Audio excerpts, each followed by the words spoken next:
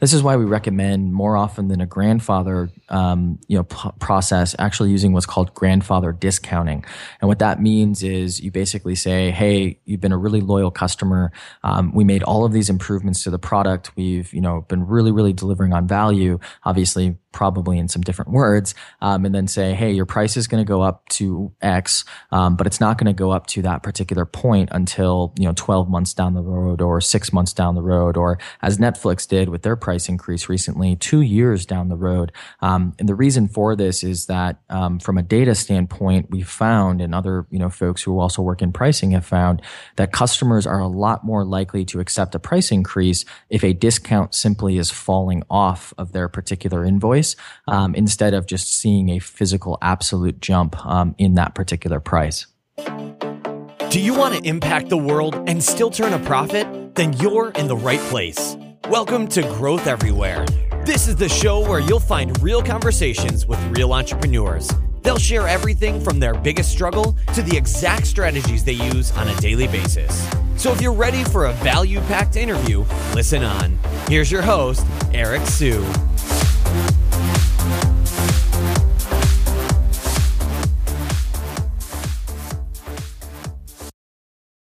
Hey everyone, just a quick heads up that we're giving away a ebook called 29 Growth Hacking Quick Wins. We co-authored this book with Matan Griffel of 1 Month, and it'll give you a solid base on where you can create growth ideas from. So all you need to do is text quick tips to 33444. That's the word quick, Q-U-I-C-K, and tips, T-I-P-S as in sugar, to 33444, and you get instant access.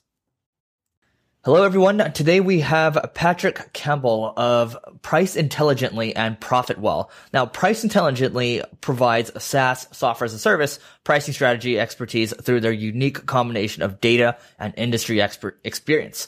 They work with clients such as Optimizely, Zapier, Wistia, New Relic, and more. Profitwell, which we'll dive into in a little bit, is a tool that provides software as a service metrics for Stripe. And my understanding is it will also connect with other payment systems in the future. Is that correct, Patrick? Yeah, so we're all hooked up with Zora, and then we also have an open API that, any billing system or any, what we find most is a lot of unique billing combinations. Anyone can use it, so we're pretty excited about it. Got it. Cool. So we'll jump back into that in a second. But before we get started, why don't you tell us a little bit about your background and how it leads up into what you're doing now? Yeah, absolutely. So my background's in econometrics and math, studied econ in college, and then I worked for the U.S. intelligence community and Google, both in kind of a value modeling realm. So basically what that means is you're building models based on, different data inputs that you have, and you're taking a bunch of that data and optimizing it for discovering a particular outcome. So on a very high level, working for US Intel, you're trying to find terrorists, if you will, and at Google you're trying to find money. So interesting because it was a lot of the same types of models being used in very, very different ways. And from there, I jumped out and joined a startup where I actually worked on pricing. Startup's name was Gemvara. They're customizable high-end jewelry, kind of like Blue Nile, but for gemstones. And when I started working on pricing there, I just kind of discovered just how, really bad we are as entrepreneurs and just as operators at pricing, but how just insanely important it is to your business and ultimately to your growth. It actually has the most impact on your growth compared to things like acquisition and retention. So it's pretty wild how little we focus on it, how little we know about it, and jumped out, started Price Intelligently. Fun fact, we were actually like a pure software business starting out, and kind of discovered that people really wanted some expertise on top of the software, and they were willing to pay much more for it. So that's where we kind of made a tech-enabled service business. And over the past 3 years, we've kind of built into, completely bootstrap business. We're about 15 people here in Boston. And we get to work with some of the best and biggest SaaS companies in the world. Some of them you mentioned. Others that we're pretty proud of are, folks like Atlassian, BigCommerce, et cetera. And, that's kind of the long abridged, rambly version of how we got here today. That's super helpful. So are you able to talk about number, in terms of revenues? Can you give us a range? Yep. So the price intel side of the business does at this point is going to do about 3 million this year, and then the ProfitWell side of the business is a freemium model. In the past 8 months, we've focused strictly on acquisition of free accounts, and we're just starting to monetize. So that's essentially at very, very small amounts of money. Got it. Okay. So why don't you talk a little bit about how ProfitWell connects into Price Intelligently, what the overall goal is for all of this? Yeah, it's a great question because we now are at a point where, because it's a separate domain, separate product, people are wondering, is it a pivot where we're headed? And it kind of gets into what our product thesis or theses are around SaaS and monetization in general. Basically, we started off and we're continually going against this concept that monetization is something that a lot of people haven't solved, and it is something that's extremely important. And so we're trying to find what the best entry point into solving that problem looks like.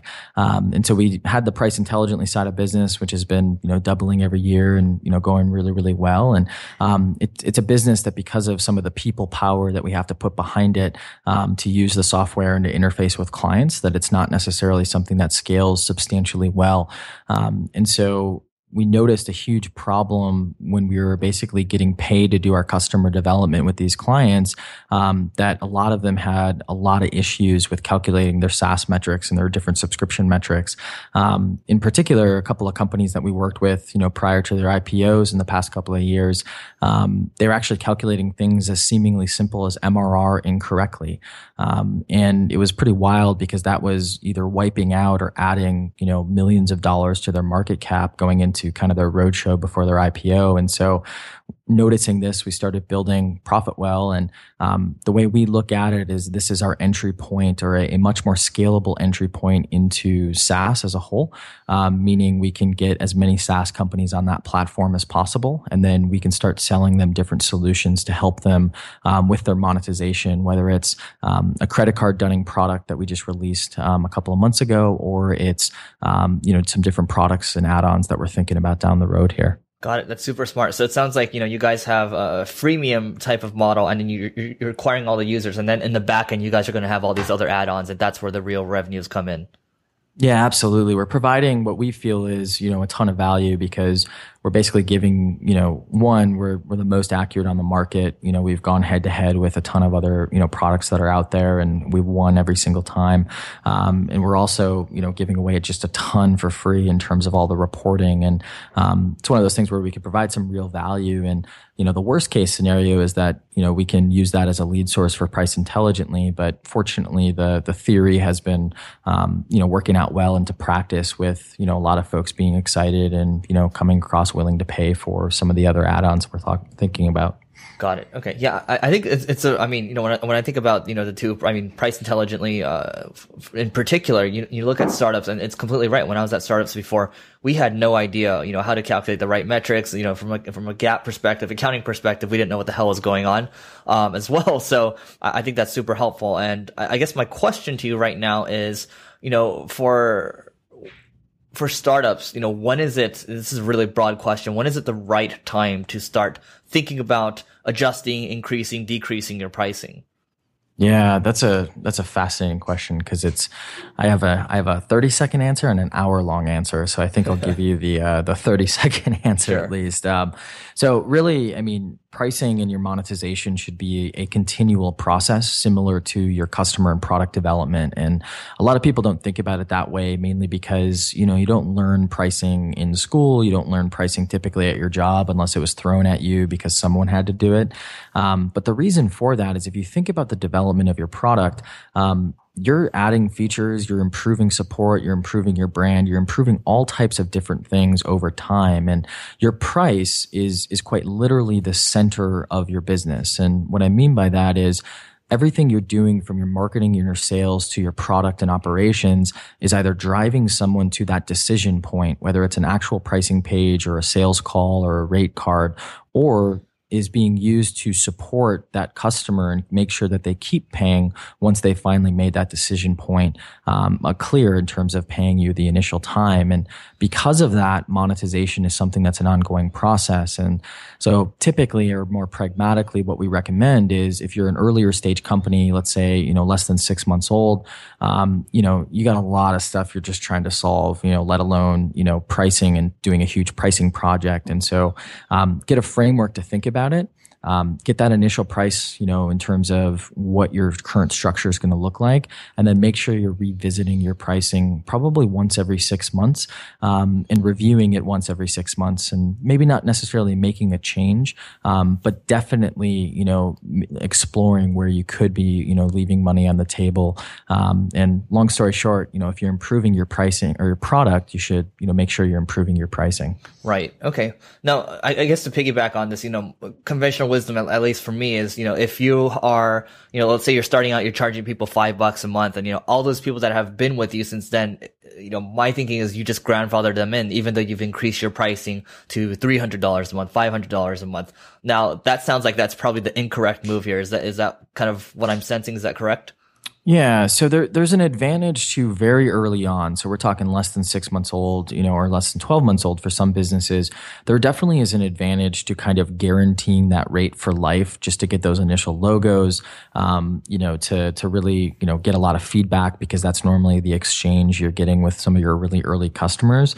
But if you think about it, especially from a growth perspective or an acquisition perspective, if you're acquiring a significant number of users or customers, all of a sudden it's like, well, if we're only charging them $5 a month, but they're getting $300 worth of value, or, many times that if you theoretically can charge them $300, then, we're kind of taxing our growth, and we're flatlining where we could be. And this is why we recommend, more often than a grandfather, process, actually using what's called grandfather discounting. And what that means is you basically say, hey, you've been a really loyal customer. We made all of these improvements to the product. We've, been really, really delivering on value, obviously, probably in some different words, and then say, hey, your price is going to go up to X, but it's not going to go up to that particular point until 12 months down the road, or 6 months down the road, or as Netflix did with their price increase recently, 2 years down the road. And the reason for this is that from a data standpoint, we found, and other folks who also work in pricing have found, that customers are a lot more likely to accept a price increase if a discount simply is falling off of their particular invoice, instead of just seeing a physical absolute jump in that particular price. Interesting. Okay, cool. Well, there's a solution right there. That's great. Now, is there are there any case studies that you can share where you're able to help, like a Wistia or whatever, really crank revenues up by, a specific amount? Anything you can share there? Yeah. So just case studies in terms of like the growth from just attacking your pricing. Is that right? That's correct. Rephrasing? Mm-hmm. Yeah. So it does definitely range, and it does depend on, the size of the company. But normally what we see is, on average, for a company that's really never attacked their pricing or has done a lot of minimal pricing changes, you can affect your absolute growth probably by around 30 to 40%. And the main reason for that is because we're just really bad at identifying our customers, really bad at monetizing them. But companies that are a little bit more forward thinking and are a little bit better just at, their overall retention, understanding their customers, et cetera, you definitely see at least, 11 to 15% boost in overall revenue, and overall growth. So I would kind of pinpoint it between kind of 15 and 40%. But the big thing to kind of keep in mind is that, that might take some time to get that 40%, right? But in reality, you can be making very small changes based on some very non-intensive research to get, 5% here, 10% there, mainly because, pricing is a process, as I'll probably say about 15 more times, as I've already said it, 15 more times. Got it. Okay. That totally makes sense. And I think about this, I'm grinning over here. This is like conversion rate optimization for pricing, but it's a very particular skill set that not a lot of people talk about. So I think that's cool. So, I mean, you're just talking about the process for a second. So if you were to bullet point, maybe a 5-step, 10-step process, whatever that looks like, you don't need to go too far in detail, but what would, a simple process for building a great pricing strategy look like? Yeah, that's a great question. So a really kind of abridged version, and we write a lot about this on our blogs if you want to kind of dig deeper. But the abridged version is you always want to start with your buyer personas. And we find that 99% of the companies we talk to don't have buyer personas that are in depth enough. They might have cute names or, really pretty avatars, kind of like Startup Steve or Enterprise Eddie. But in reality, they don't have a lot of data around who Enterprise Eddie or Startup Steve actually is. So what we recommend is start with your general buyer persona that you have. And we'll just continue talking about Startup Steve and Enterprise Eddie.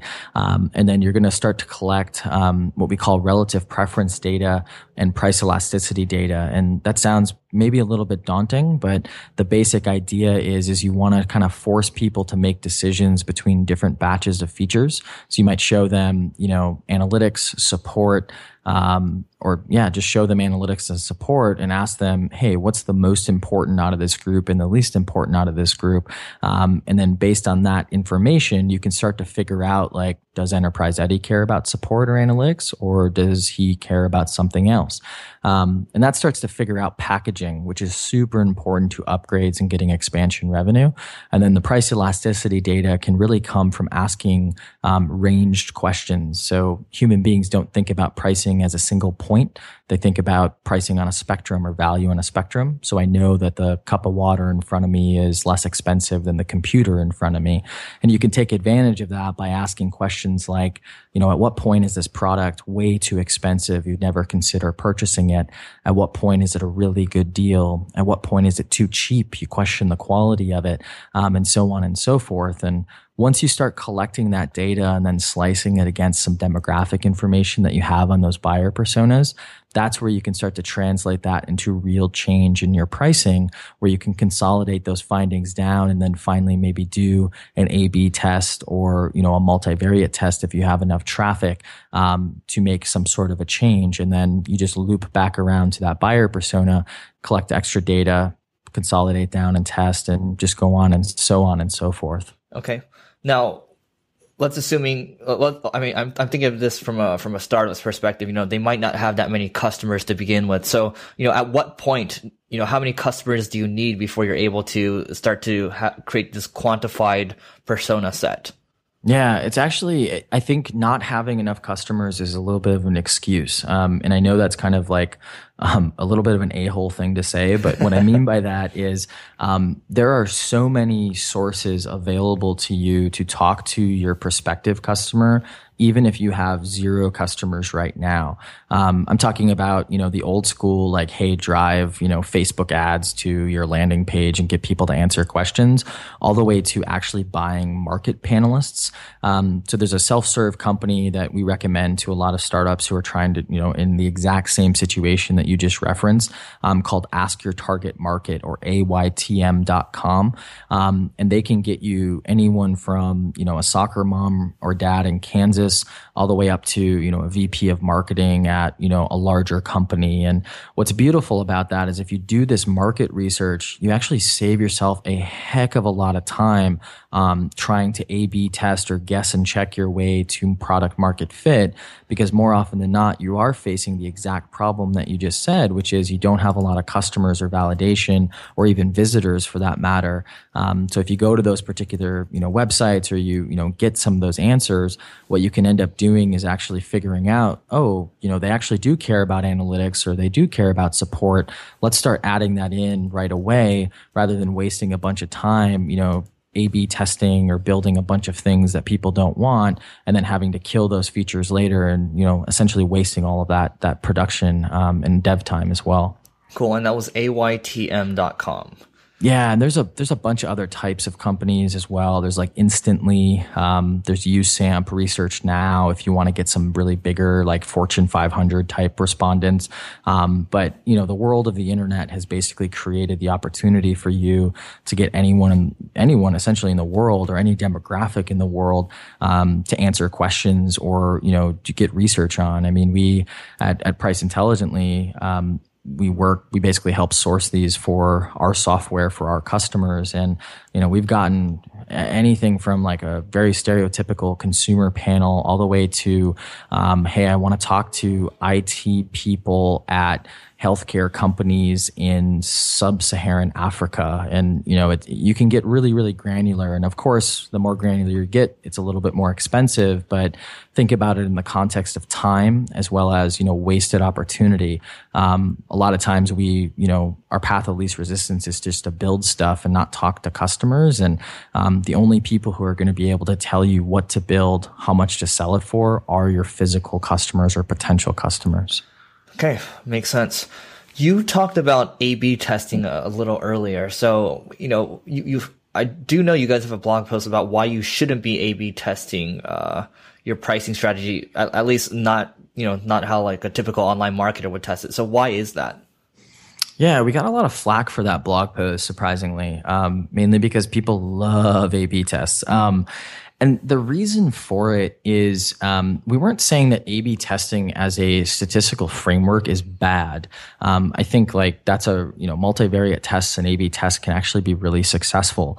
What we're saying though is that most companies face the problem that you kind of alluded to, where I don't know how much traffic your site gets, or I know how much traffic we get, and we do pretty well with our content, but we're not getting hundreds of thousands and millions of visits to justify doing like a very multivariate intensive test on our pricing.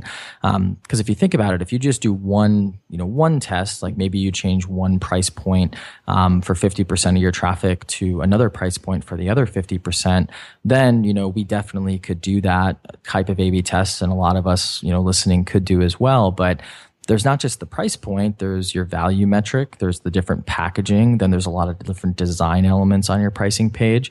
And so what we recommend is you have to do your homework first to figure out what those tests really should look like.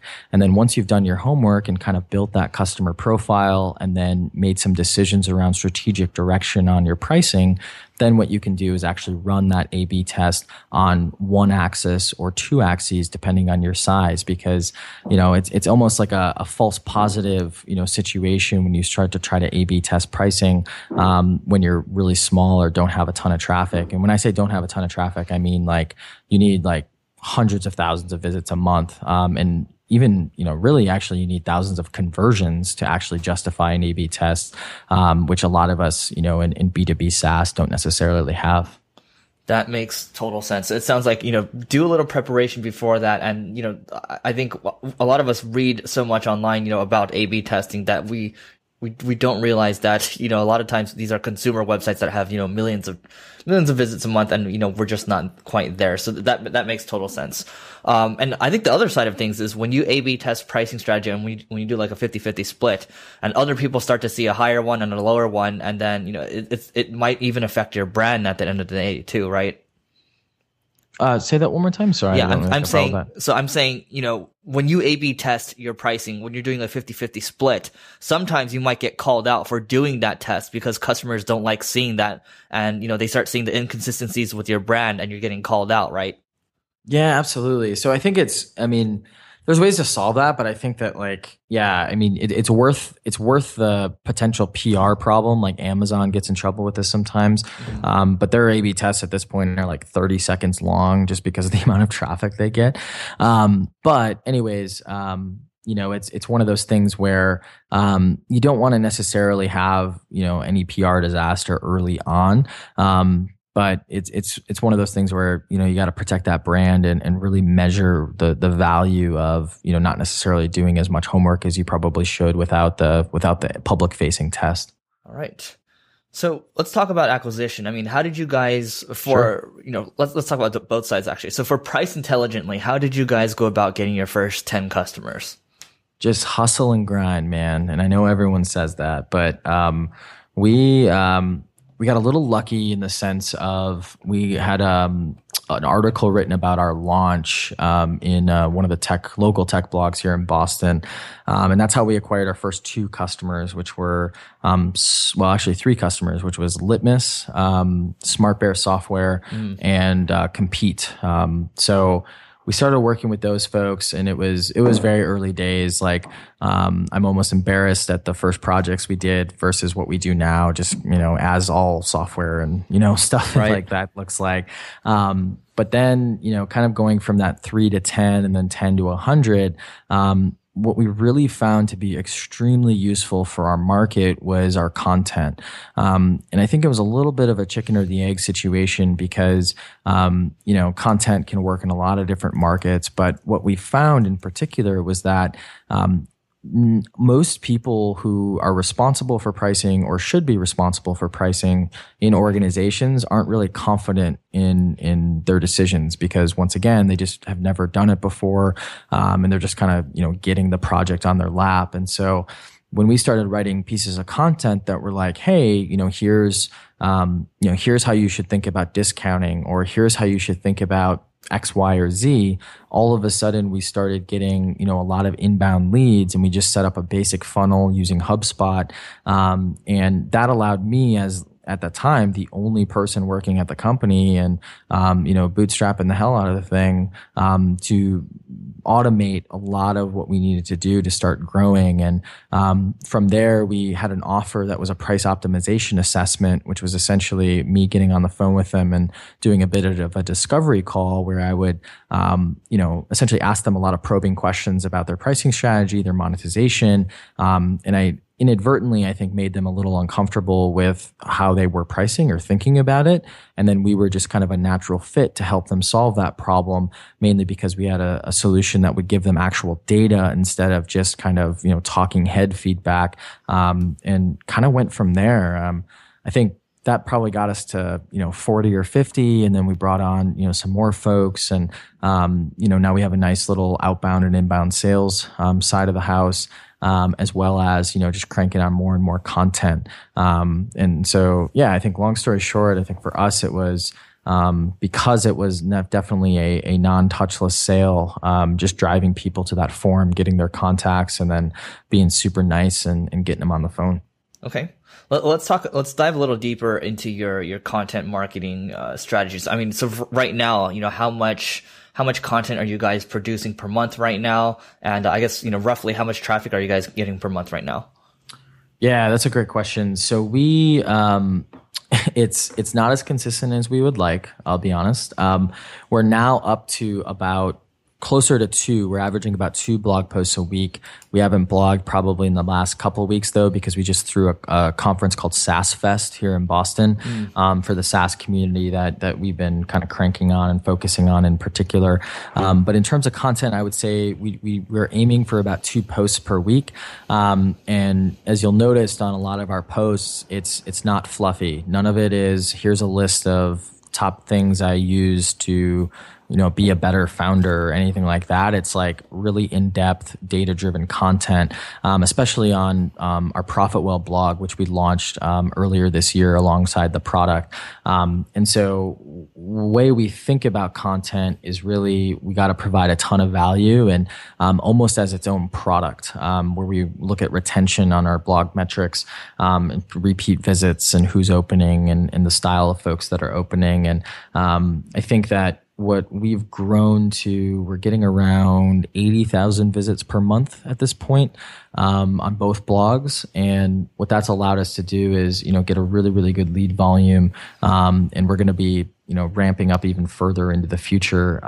We just launched something, we announced something at SaaS Fest called the SaaS DNA Project, that we're partnering with Heaton Shaw, the user testing team, and the animals team, which is Walter Chen of I Done This. And we're basically each month going to publish what's almost a 30,000 word chapter, after looking at like 110 user testing videos and digging into a bunch of data, a different, breakdown of SaaS. And so the first one is Heaton essentially writing about the anatomy of a SaaS marketing site. We'll do the anatomy of SaaS pricing. We're going to get some other partners to do the anatomy of things like SaaS onboarding, SaaS growth, et cetera. And we're going to curate it to make sure that folks are, really, really the best people to write those posts, and then make sure they're really sexy and data driven and really consumable. And we're going to keep it very independent as well. We don't want it to necessarily be thing with a bunch of ads or anything. It's just going to be very focused on how can we do the best to give to the SaaS community, because inevitably it'll help us overall. Got it. Okay, that's cool. So yeah, sounds like a great undertaking. It sounds like, producing content on the blog is just one piece of it. But when you start going, you start pumping out these 30,000, epic pieces of content, you're doing live events. That's just a continuation of, the content marketing that you're doing, right?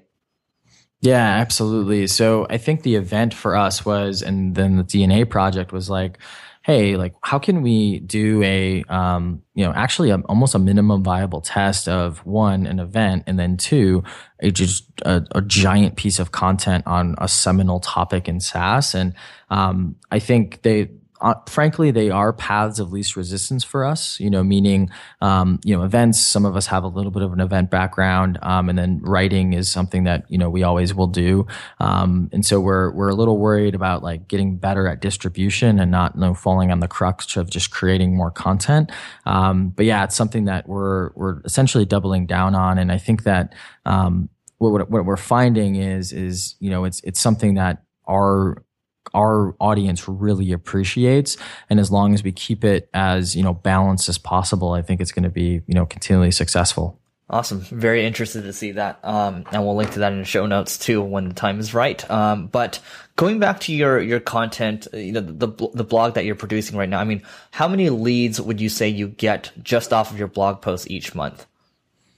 Yeah, great question. So I would say our visit to lead ranges, so that's how we, that's what we measure, ranges about 3 to 5%, depending on the piece of content.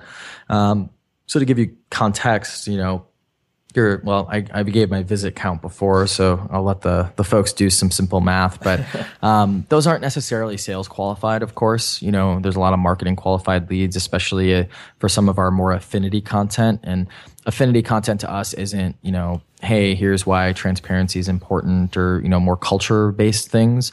It's more, if we write a post on acquisition, that's not necessarily our bread and butter for either Price Intelligently or ProfitWell, because they're more focused on financial metrics or monetization.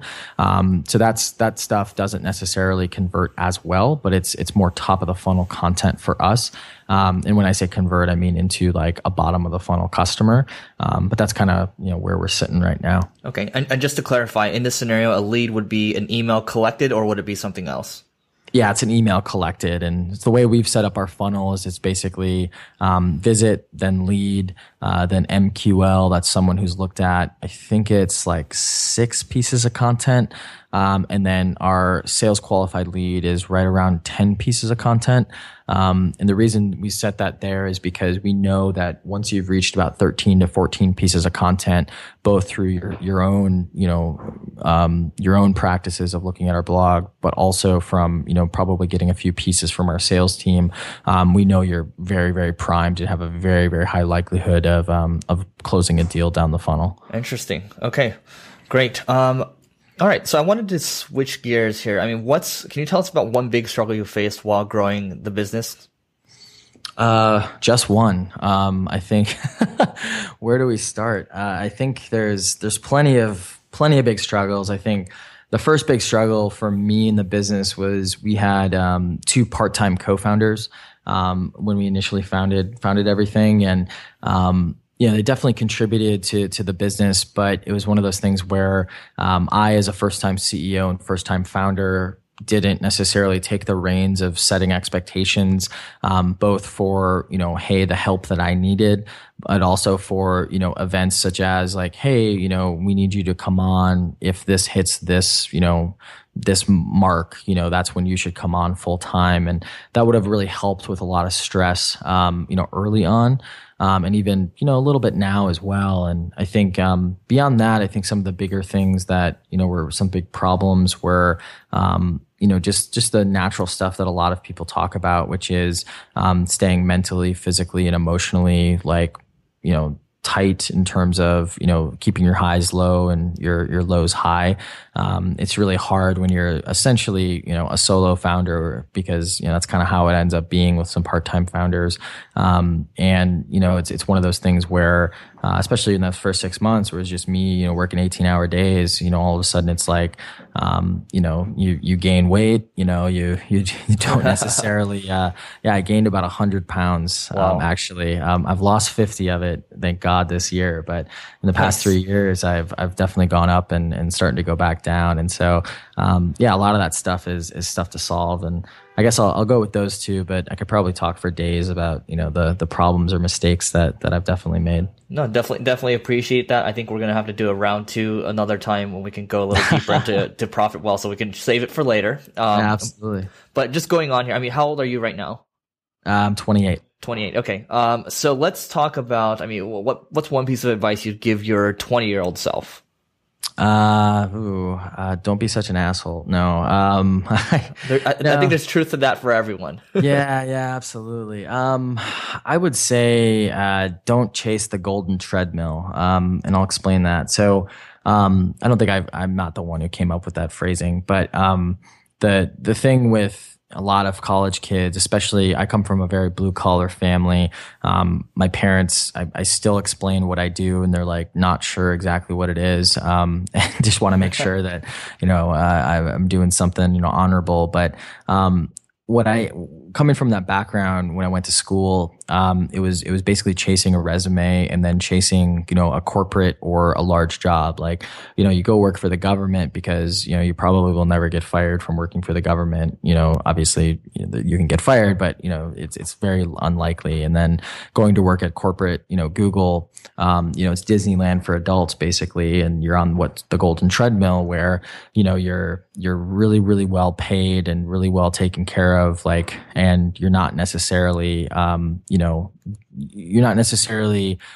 getting paid, you're getting paid above probably what you're worth. And, I have nothing but good things to say about Google. I was actually, it's probably a bomb to drop without having enough time to talk about it, but I actually got, I got a cancer when I was at Google, about 5 years ago, and I didn't even see a bill. So I went through treatment, surgery, more treatment, didn't even see a bill. Like they even offered, they're like, we'll pay you full time if you just want to take time off to take care of yourself. And, so I have nothing good things to say, and it's a brilliant place that I would love to go retire at one day. But, I think that it's one of those things where as, someone who has, any ambition, chasing that golden treadmill isn't necessarily the best thing for you to do to feel fulfilled, because I wake up every day and there are struggles, there are hard days, there are days where I'm exhausted, but there's never a day where I'm like, I don't want to do my job. And I think that there were definitely days even at Google where I was like not fulfilled in, selling or optimizing AdWords essentially. So I would just say don't chase that golden treadmill as much. And I know a lot of our generation isn't, especially as, more and more freelancers and things like that pop up. Right. Yeah. Would you say, I was born into pretty much the same type of scenario where it's like, yeah, go get a stable job when you go to a great college and all that. But do you think for us, it's more about freedom than the money? Yeah. For me, I think it's, I don't know. My parents thought I was insane for leaving Google. They still kind of my dad still wants me to become a doctor. He's like, well, you can go be a doctor. You should be a doctor. You're smart. And I think for me, it is about that freedom because, when you, I don't know, I don't know you that well, but coming from that kind of a background, it's hard for you because you're inherently a very hardworking person, just because that's what your parents did. That's how they were successful. They weren't necessarily well off, but everything that they got was out of hard work. And so you just don't know how to turn off working hard, and sometimes to a fault, right? Right. You'd rather work hard than smart sometimes. And I think that when you have that mindset, what ends up happening is when you're working your ass off and someone who is, above you in terms of seniority or even next to you in terms of a peer, and you're not necessarily seeing the exact result of that work turn into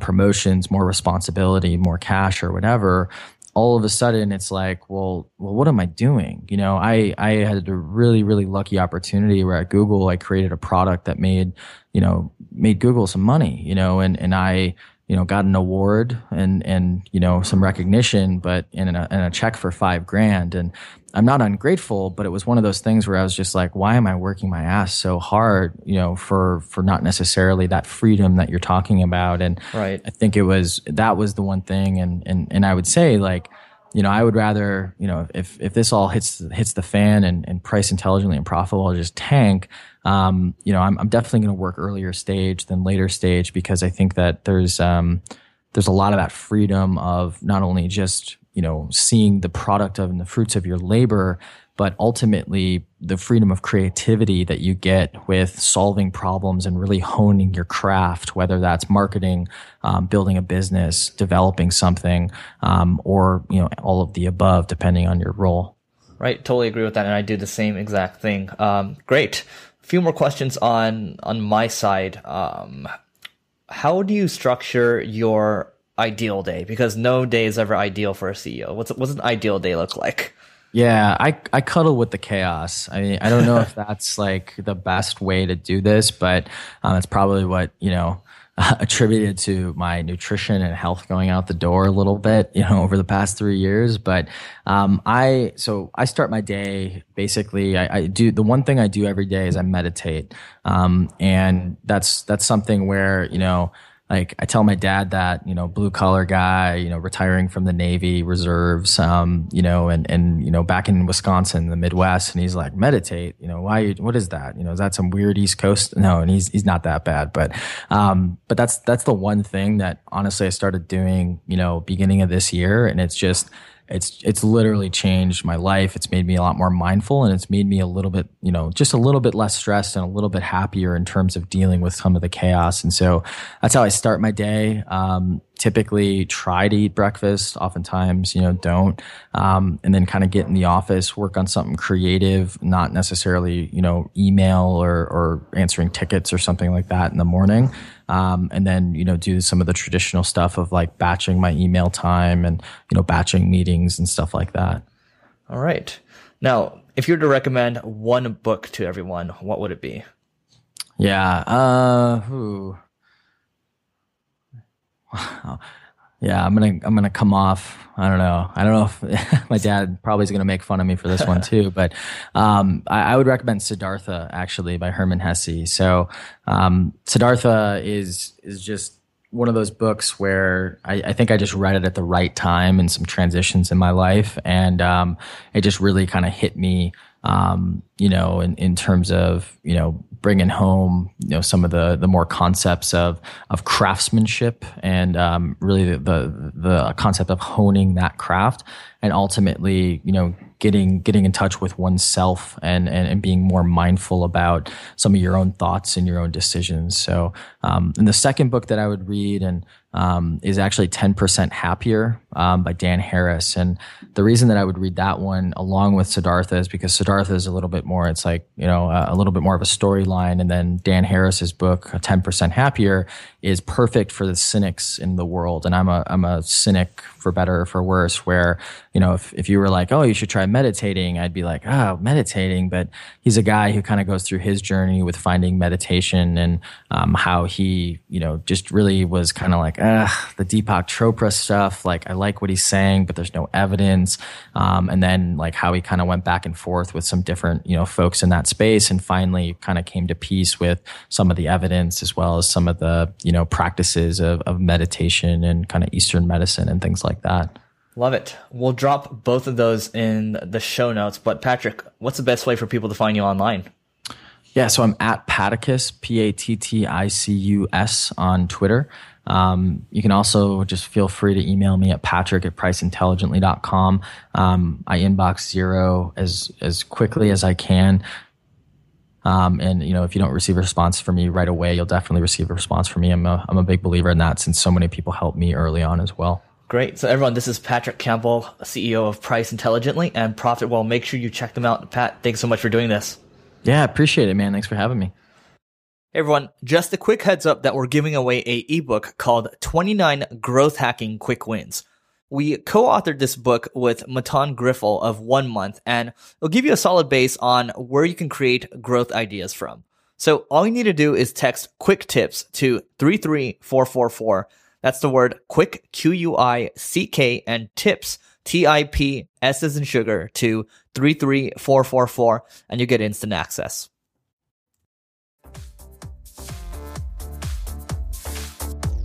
Thanks for listening to this episode of Growth Everywhere. If you loved what you heard, be sure to head back to growtheverywhere.com for today's show notes and a ton of additional resources. But before you go, hit the subscribe button to avoid missing out on next week's value-packed interview. Enjoy the rest of your week, and remember to take action and continue growing.